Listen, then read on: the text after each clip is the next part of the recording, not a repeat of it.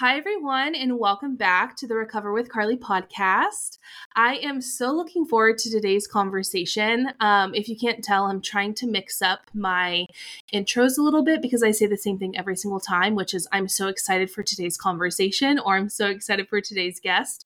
But I have to say, I really pride myself in being able to find these amazing humans all over the place. And so I am always very, very excited when I have guests on the podcast. And so when I say that, I genuinely mean it. And today I have a special guest. Her name is Naomi Hart. So welcome, Naomi. Hi, how are you? Thank you so much for having me. Of course, I'm so excited to have you. I've been following you on social media for quite some time. And then we met one time in person. I don't know if you remember. It was at A Knicks the event? Knicks event. Yes. Yeah, in Yes. LA. So we met in person once and it was incredible. You're amazing. I've loved following you ever since then. And I can't wait for listeners to learn a little bit more about you and hear your story today. So thank you so much for being here. Yes, I'm excited. Thank you so much. So, to get started, do you mind sharing with listeners a little bit about yourself, who you are, what you do, all that fun stuff? Yes, I am Naomi. I go by Naomi Hearts on social media. I am a full-time content creator. I love comedy and bringing comedy to the forefront of everything I do, just because I feel like besides the idea of like self-deprecating humor, I really appreciate the fact that I'm bringing awareness to what people already say. And that's how I kind of Mm-hmm. look at it. And so it really excites me to live my life unapologetically fat. And so that's really what I do. And I love it. And I think one of the first videos I ever found of you was a Fupanza Smash video, which I believe I'm saying it correctly. Yes. Correct me if I'm wrong, but where did that concept come from for listeners who, well, one, if you want to describe what I'm talking about, and two, where that concept came from? For sure. So honestly, the term I came up with it on social media with people getting confused about what a fupa is. And it's kind of Mm-hmm. like even growing up, they would always say people's stomach that sags is a fupa, and that's not what it is.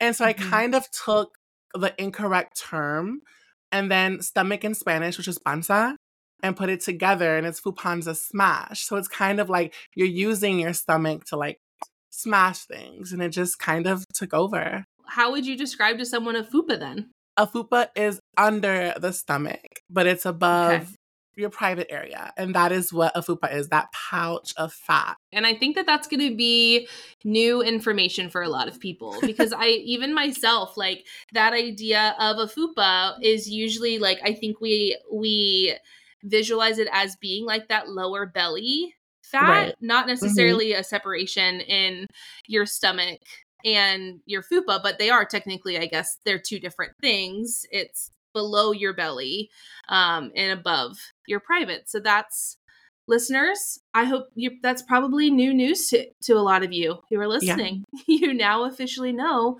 what a fupa is. And now you also can refer to a fupanza smash, and you can do that in honor of Naomi. Yes, please. I welcome it. I love that. I love that. And I think that that's one thing that I appreciated so much about your content was that there was this humor aspect to it. But there was also this, like you said, this unapologetic acceptance of existing in a fat body and like accepting your body for what it is. And I'm curious if that's something that has been recent or if you've kind of always been unapologetically yourself. It's it's hard to pinpoint. I feel like it's been a journey, and that's a big word that I use often. I'm like, I feel like Mm-hmm. life is a journey, self-love is a journey, accepting who you are is a journey. And so for me, I wasn't always confident, and I think that came with obvious bullying as a plus size person, as someone that was in the LGBTQ community. Like it was something that was constant. But I think once I started my transition, I don't know what it was, but I just didn't allow people to tell me anything that was negative. Mm-hmm. And so that really helped me a lot on my journey of like self love and acceptance, to just not be afraid of what other people think. Like, Mm-hmm. how hard must it be to live in a life where we allow people's opinions of us dictate how we live? And is that something that you learned from family members, or were there other people in your life who were also kind of living that way as well that taught you that way of kind of reacting to the negative comments? I think it's difficult because it's like growing up in a Latina household. I think fat phobia is something that's like that runs rampant. It Mm-hmm. just, I think it comes down it from generations, especially with like female figures. And so that was something that was really hard on me for the longest time. But I've learned that as I get older and I am finally on this journey of like self acceptance and like loving who I am and not being afraid of what other people think, I kind of realize that me doing that for myself not only heals me, but also heals the people in my life, because they're like they're seeing what they wish they could have done, you know? And I know Mm-hmm. that Mm-hmm. it's different for them and it's still hard. Like they struggle with the word fat even. And it's wild to me because fat isn't a negative word, but we've been taught to think Mm-hmm. that. And so being able to help them on that journey and help them realize that it's okay to be who they are, like, is what keeps me moving. And are those conversations you have with your family? Are you actively engaging in conversation about that? Or is it more so you kind of doing your thing, being unapologetically yourself, and they're just kind of watching and learning? Or is there conversation happening? Yeah, I think it's a mixture of both. I think in the beginning we weren't having those conversations, and then like when I started to realize how it was helping them and being able to have those conversations with them and like discussing that it's okay to be who they are, I think it helped a lot. Like just seeing my mom's style develop from Mm-hmm. not being confident at all to kind of gaining confidence on this journey with me, I think has really been exciting to watch. Yeah, yeah. And I think that, I talk about this a lot with clients as a therapist, this idea of breaking this generational cycle, recognizing these beliefs that our parents have, especially across different cultures, right? Keeping in mind that every culture believes different things and looks at things differently. And so being able to have those conversations with family can be so hard, but Right. also incredibly rewarding, right? To be like, okay, I'm kind of helping my family to learn something different and to look at Yeah, things a little differently than maybe they have or their parents had or their grandparents had. And it feels good to be that person who is kind of interrupting that cycle, breaking that cycle. I agree. I really it makes me almost emotional because it's kind of like, for me, how I look at it is what we're going through, and we're in a generation where like therapy is welcomed and like a generation where Mm-hmm. we are allowing ourselves to heal, versus looking at them and it was a generation that really didn't welcome therapy. It was kind of shunned almost. I think for me it makes me emotional because it's like you see them putting in that effort to accept their body and not like succumb to diet culture and like pressures of Mhm. society. Yeah, you feel proud of them for doing almost the opposite of what they've been told for 50 plus years to do and how Yeah. to look and how to think. And I think oftentimes having those conversations too can be a really great way to connect with our families, Yeah. and to build a stronger bond with each other and doing that work together. Unfortunately, not everyone is lucky enough to have a family that's willing to have Right. those conversations, but it doesn't mean it's not worth trying. Yeah. And hopefully one day they'll, for those listening who have tried having these conversations and it hasn't been successful, I think the biggest tip, and Naomi, I'm curious if you agree on this, but just continuing to be yourself and advocating what you feel Yeah. is like important to you, and hoping that your family and your friends will understand why that's important to you and why that conversation and unlearning is so important. And maybe eventually they'll jump on board and they'll understand. But we can't We can't force them into that. I know that's a really hard a hard thing to I agree. accept. I feel like as I get older, I'm parenting my parents so much more. Just a little bit. I'm like, I am now parenting my parents. So awesome. So, what has your journey been like? You mentioned experiencing some bullying and comments from classmates and friends and family and stuff like that. What has your journey been like in terms of your body and your relationship with your body? The journey for me has been, I guess, really, really good. I'm trying to find words to like Uh-huh. explain it. It started out really hard, and I think it's again like just the things that you hear as like a fat person living in society that doesn't necessarily welcome us. Mhm. The journey has been really good because I was able to dismantle these thoughts in my head that I had to be thin or that I had to lose weight to fit in. And being able to go from like always wearing sweatpants as like a comfort thing to like wearing sweatpants as like a fashion thing, like just the mindset shift, Mhm. um, has just been really helpful. And it isn't an easy journey because it's like a lot of like deep diving into yourself and like realizing that all of these thoughts you have in your head aren't your own necessarily. I think they're thoughts that have been put into your head from what you've seen and what you've heard. And Mhm. so once you really start to like get into the deep stuff, it's hard, but it's also exciting because it's like, what's next? You know what I mean? It's like you are tackling these hard situations and coming out a better and stronger person because of it. And when do you feel like that shift started happening for you? I want to say for me, it really was high school. So Mhm. I think once I started my transition, which was in junior year, like from junior year to senior year is when I started to transition. That's when I really started to find this confidence in myself that I didn't know that I could ever have. Just like embracing who I was as a woman, embracing who I was as a fat woman, as a trans woman. There was just something so powerful about just being myself and really not giving a fuck about Mhm. what anyone else had to say. And I think when it clicked for me that, like I am a woman, like I am in the wrong body and like I need to take this journey. A lot of what I heard wasn't even transphobic comments, it was fat phobic comments, which is wild to me. Mm. It was like, Yeah.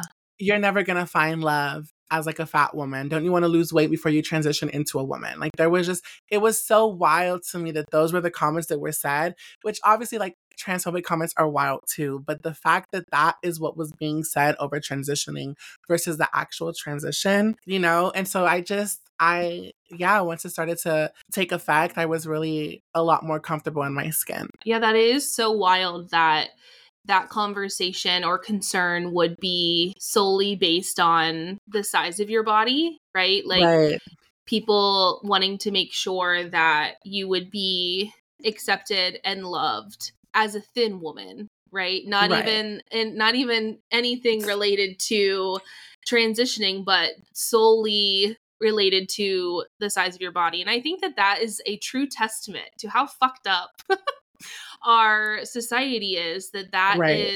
that seems to be the main focus for so many people.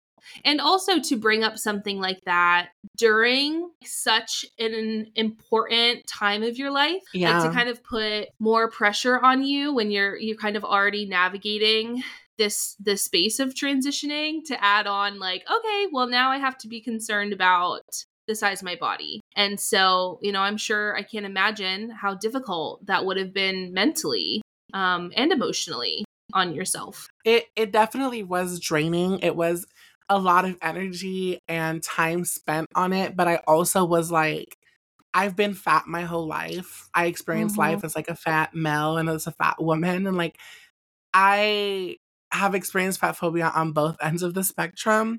And so I wasn't really worried about it, fortunately, as much. I think I was just more worried about being able to walk this earth as the person I was meant to be. Do you feel like the fat phobia was more prevalent when you came out as trans and when you started your transition versus It's when you before you did? Yeah, it's hard because I 100% think yes.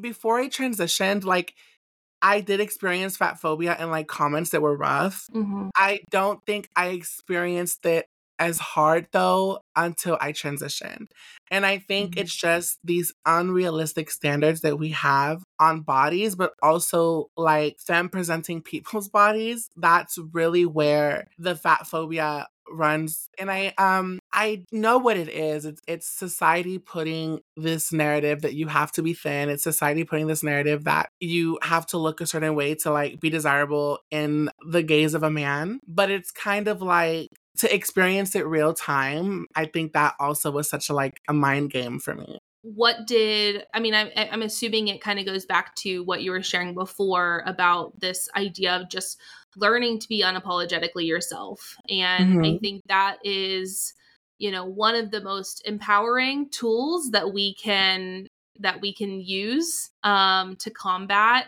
any sort of like isms or misogyny or bigotry or anything like that, is being able to fully accept ourselves and know that we are worthy no matter the size of our body or our gender or ethnicity or socioeconomic status or anything like that.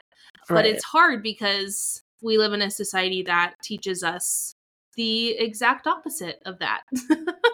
That teaches us literally that all of our worth stems from our physical appearance. And, Right. I think it makes people like you and accounts like yours so much more important because it gives individuals a space to understand, oh, I can show up and be unapologetically myself. And Yeah.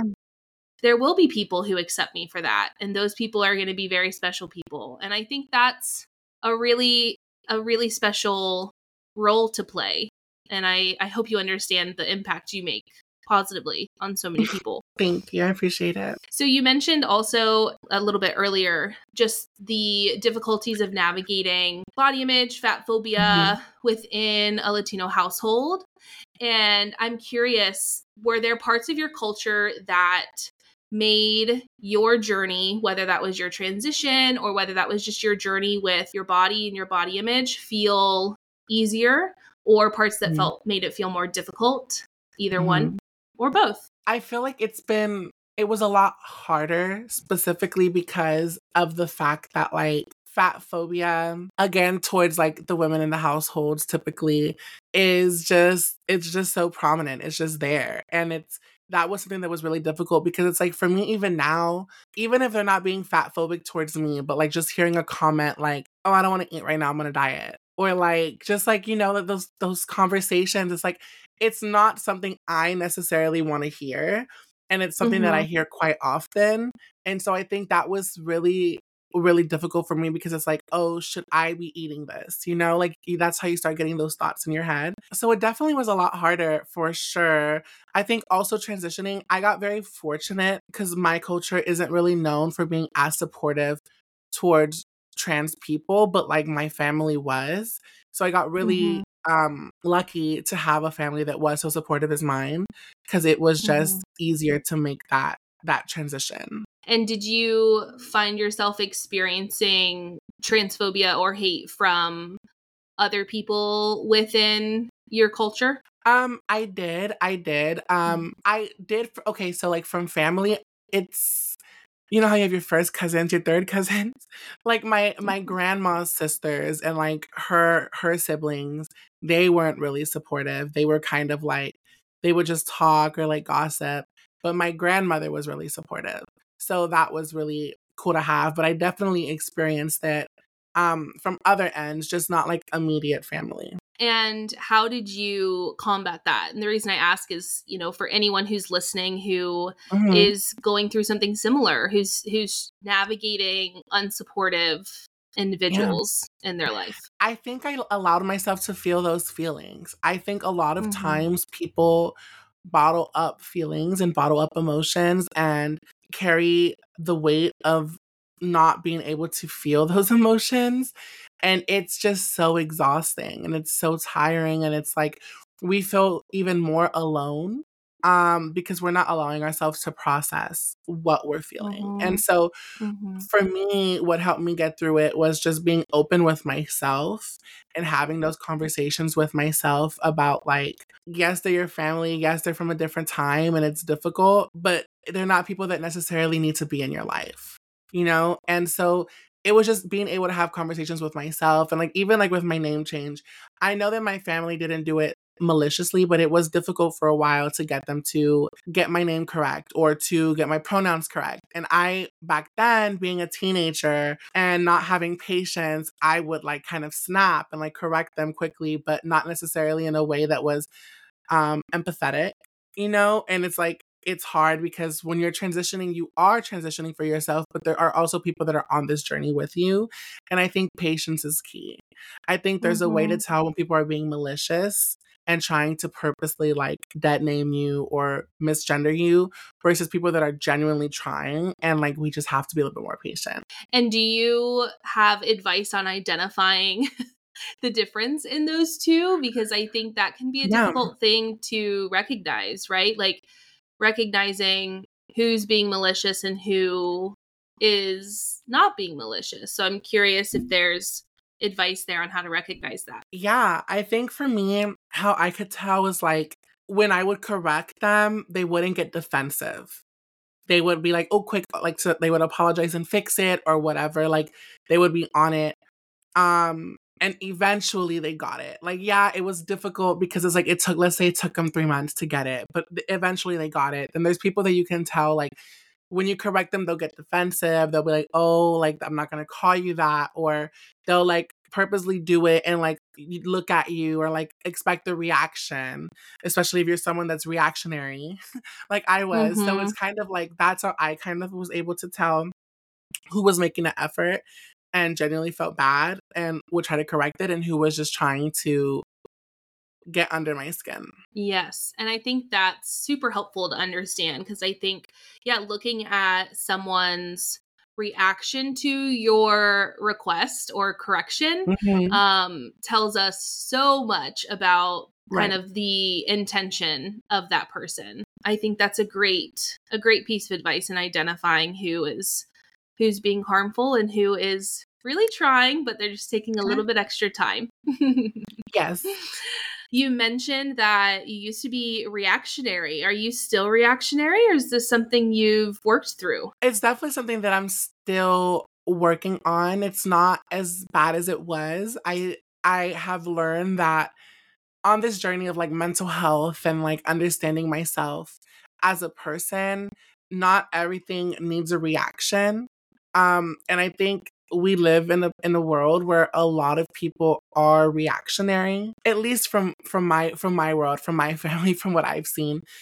We're very reactionary. And I think like if we just took the time to take a step back, think about what we want to say, process what just happened, and then move forward and have like that conversation or not, whatever the decision is, I think it would just be a lot easier versus like reacting. And I think that has helped me Mhm. a lot. And I think that's another unlearning or breaking of that generational cycle that you're going through, Yeah. right? It's not just that fat phobia that you're, trying to break this generational cycle of, but it's also the reactionary Yeah. side, right, of your family and having those conversations with family members and saying like, "Hey, we don't have to be upset with each other. Let's take a step back Right. and maybe attempt this conversation at a time when we all feel a bit more regulated than we currently do."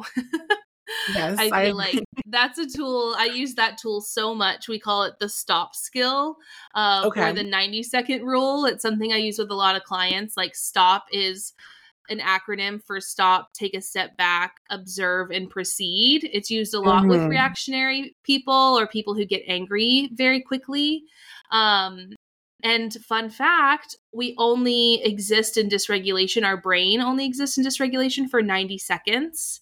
And so if you give yourself 90 seconds to recollect yourself before responding, you are going to be reacting not so much out of emotion that maybe you would have been Right. reacting out of within that 90 seconds. So that's a tool I use a lot with clients. For listeners, if you need a tool to help you take a step back before you react, or there's a slogan for you, take a step back before you react. I hope that's helpful. It's helpful for me. So I love it. I think so too. You've mentioned your journey with body image, journey with your body, fat phobia, all of that. But you've also mentioned your journey with mental health. This is a topic that comes up a lot on this podcast. We are a mental health, eating disorder, body image podcast. And I'm curious to hear a little bit about what your journey with mental health has looked like for you. Definitely been a journey. I think that for myself, understanding like my feelings and emotions specifically has been the most beneficial to me because again with like the reactionary thing, I'm able to stop and take a break and process my emotions, process my feelings, and process my reaction. And it's hard because like I think for me, the person that I used to fight with the most was my mom. And I think it's because like most mother child relationship, at least for me, like we're very similar. And so we tend to like bicker and fight often. And just learning how to just when we're getting into it, like relax and breathe and not get into it has been so helpful. And like even in like my relationship, like my with my husband, that has also been super beneficial too, because it's kind of like sometimes we're just having a day and like we just had a day with someone else, but your partner's the person there. You don't necessarily need to Mhm. take it out on them. Take a break, take a step back, realize that your issues are not with the person you're with, the issues are with someone else. But you know, so it's been a journey. It's been a lot, but Mhm. I think mental health is a constant journey. I think there's no getting off of this ride. I think like we're always on it. And it sounds like you've been like pretty emotionally mature since like quite a young age. Like just the fact that you have been able to be unapologetically yourself from such a young age, I think is such a testament to who you are as an individual. And I'm curious if mental health was a topic of conversation in your home growing up, or if it was kind of a taboo, not Yeah. talked about topic. With my family specifically, it wasn't necessarily something that was talked about, but I wish that it was because I do feel like a lot of adults in my family are going through life without therapy, are going through life without like, Mhm. you know, going to get checked up and like check up on things. Like for me, for a while I was like I always thought there was something wrong with me and then I realized like when I went I had ADHD. And so I just, for me, I just wish like my mom would go and like just take the time to Mhm. talk to someone, even if it's not me. Cause you know, sometimes people don't want to talk to their kids. Like parents don't want to talk to their kids about the problems they're going through. And I get it. But like, I feel like a lot of her problems would be solved if she just took the time to talk to someone. At least for me, that's how it was. And so that is something that I wish we did more like that as just collectively as a whole. Like our family, we don't really, Mhm. the older generation does not talk or do mental health at all. But all of the younger ones, like the new gen, we do. We have therapy, Mhm. you know, we get diagnosed, like we take it Mhm. very seriously because it's something that we should be taking seriously. Our mental health is our health. It's important. And I think that, that kind of circles back to what we were talking about earlier in terms of like being that example and hoping that one day they'll catch on Yeah. and they'll, want to take that step. I think it's really hard, specifically with mental health and therapy, to like, you can almost like force a kid to go to therapy. Like a Yeah. parent can kind of be like, hey, you're going to therapy. Or like an adult can get like court mandated therapy, but it's really, really hard to force someone to go to therapy, an Right. adult. And when they're forced to be there, there's probably not a lot happening and they're probably very closed off. Yeah. So it's hard to have to sit back and be like, ugh, I know that so much you would feel relieved in so many ways if you just took that step. Yes. I feel that I'm a therapist and my parents don't even go to therapy, which is wild to me. I'm like, you all would be so much like you would feel so much weight lifted off of your shoulders if you Yes. just allowed yourself that space to just get it all off your chest and talk about it with no judgment. But, I feel like with that generation, it definitely is still a very strong stigma Hmm. and shame associated with mental health. Yeah. Um, or shame of like sharing any like familial issues with Hmm. a stranger, like, oh, we don't talk about this, we keep this to ourselves, this stays in the family type of thing. um but I'm so happy to hear that you and, whether it's siblings or cousins or, the younger generation in your family are in it together in terms of going to therapy and talking about mental health and being an example to the older generation, whether they choose to do something with that or they don't. Not, yeah. It's hard, but I think it's almost brought us closer because it's like we kind of, I don't have siblings. I've only had cousins, but all of my cousins are really close.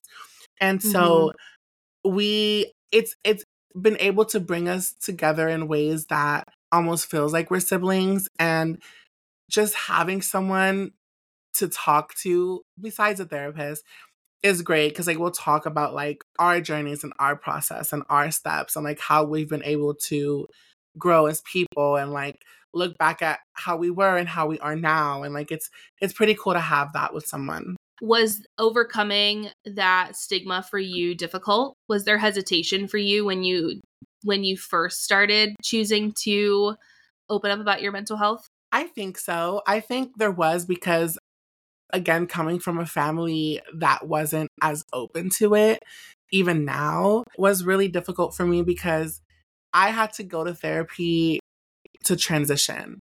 And so that's how I got into therapy and mental health and having those discussions because up to then, I didn't know. Like I wasn't educated on Mm-hmm. what mental health was and how we can like heal our soul and like understand that there is more to the reason why we are the way we are. And going to therapy and like having those sessions and talking and like being able to just cry or laugh or have just conversations and realizing like, oh, like it's all clicking, it's all coming together. It's like a big puzzle. Like that's really what got me into it. So like I have a lot to thank my transition for.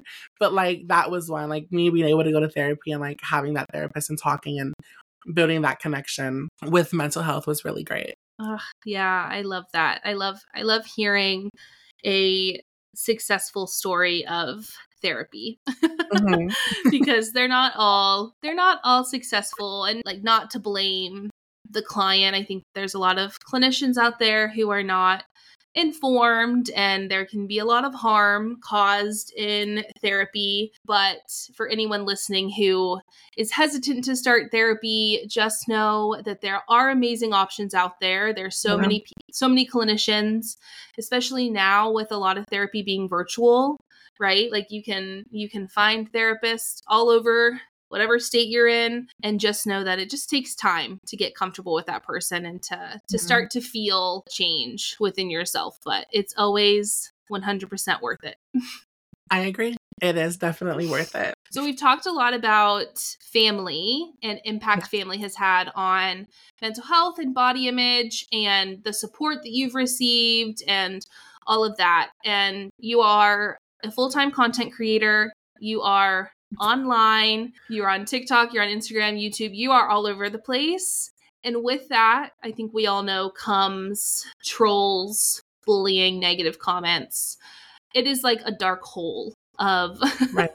hate. And so I'm curious if you've seen a shift or if you saw a shift in your mental health when you started social media, and if it kind of took some time to reconnect with your skills and who you are and getting back to a good solid space mentally, or if it always felt like you had a good grasp on it. Honestly, I feel like when I started off on social media and like I first started making content, and I don't know if the pandemic had something to do with it because I started in 2020, but it was a lot easier to make content. And I Mm. say that with, I think a lot, especially because with the pandemic and the stress, I know a lot of people were gaining weight.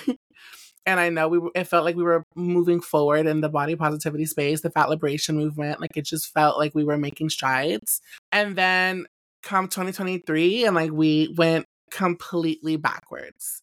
And so for me, it's like when I started making content, like I really didn't have as much stress or anxiety as I do now. There were always comments, but I learned to kind of like make reactionary videos, but funny reactions, like not ones that are like no, like for me it was like funny reaction ones because it's like try harder. Like if you're going to like insult me, try harder.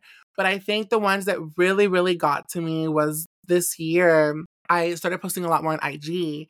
And IG, for whatever reason, loves to post my content and push it out to like gym bros. Like they love, like it's almost like some sick and twisted game.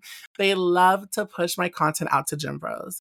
And so it's so difficult because it's like instead of going out to the people that I'm hoping that it'll go out to and like reach the people that I'm trying to reach, it's going out to people who are just, like are not my people.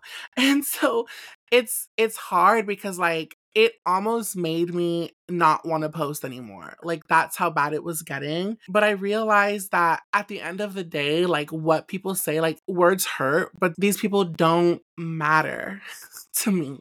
And it's like Yeah. I am enough and I am great and like what I do is great and I know that these people are just people that are not happy with themselves and are on this journey of like whatever journey they're on that just doesn't align with ours. And so I've learned that I'm gonna keep posting because for every 100 hate comments, there's always gonna be one person who needs this type of content. And so that's really what keeps me motivated. But for sure, to answer the question, it was easier in the beginning than it is now. Yeah, and that's so interesting. I think I can recognize what Mhm. that shift you're talking about was, where in 2020 we had this really big influx in conversation around fat liberation and body Mhm. positivity and all of this stuff, and we were holding brands accountable and all of that stuff, and then it kind of just sizzled out, Mhm. and that's not really happening as often as it was. So I can imagine that we would feel that shift, which is so infuriating because Um, it is so performative, and I'm fucking tired of performative brands and performative people. yeah.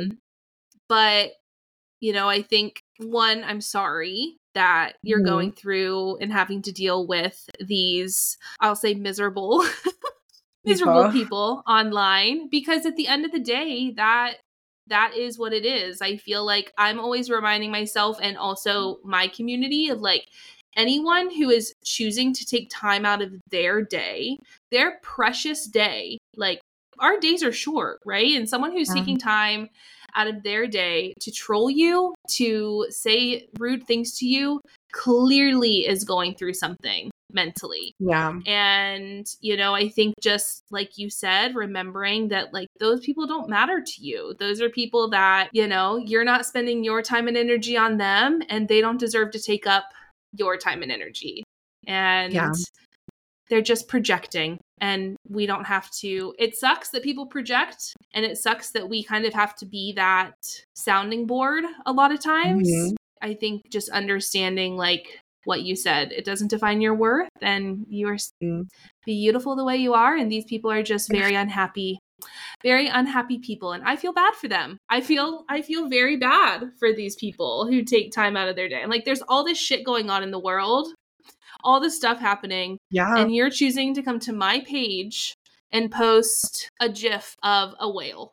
That's what you're choosing to do with your day. Exactly. They I'm like, so sad. it's it you hit it like right on the head. It's a lot of projection and it sucks because it's like we shouldn't live in a world where people project. But I've always said people that hate people, it has to do with a lot of the inside, like a lot of Mhm. what's going on in here and in here. And so I've learned to try not to take it as personally as I used to or I have been, and I just continue to make content. But it's definitely been a struggle. And I think finding that balance of like feeling frustrated that you have to navigate those comments, but Mhm. also choosing to want to still show up because you know that there are a lot of people who look up to you, who come to your page, who are like, okay, Naomi shows up today, I show up today. Or, Right. Naomi wears this today, I'm going to wear this today. And that's inspiring a lot of people. Mhm. And I think because we live in a world where it is so easy for trolls to exist online, it makes spaces like yours and other safe spaces for other people so much more important, Mhm. because we feel less alone in what we're going through. So I think that makes your space very, very empowering. Thank you. I really appreciate it. I feel like I know, but at the same time it's also great to hear. And I think like, Yeah. yeah, it's hard, but Mm-hmm. I'm happy. I'm content. Yes. Okay, good. So to wrap things up, I have kind of one question, which I kind of always ask in some Okay. way or another with every guest. But what is one piece of advice you would give listeners, specifically listeners who are transitioning and who are going through a transition, whether they're younger or they're older or just going through a transition in general? What piece of advice would you give them in terms of navigating the difficult parts of that journey?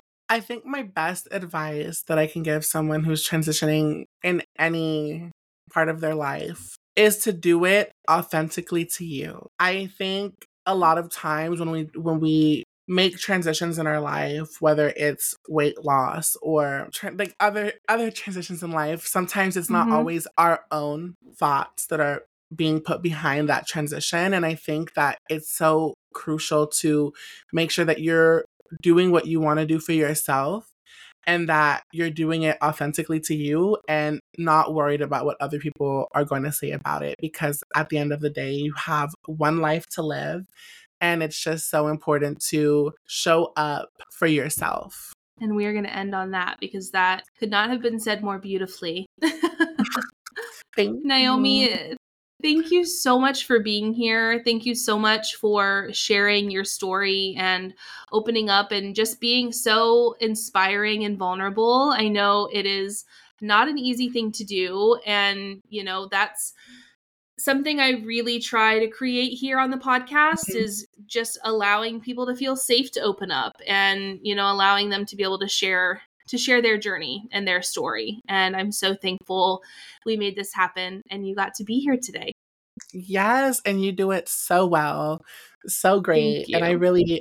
of course, I really appreciate it. I'm glad I was here. Of course. So before we wrap things up, do you mind sharing with listeners where everyone can find you online to follow along? Yes, at Naomi Hearts XO across all social media platforms that I use. Amazing. And I'll put everything in the show notes so it's easy for listeners to find.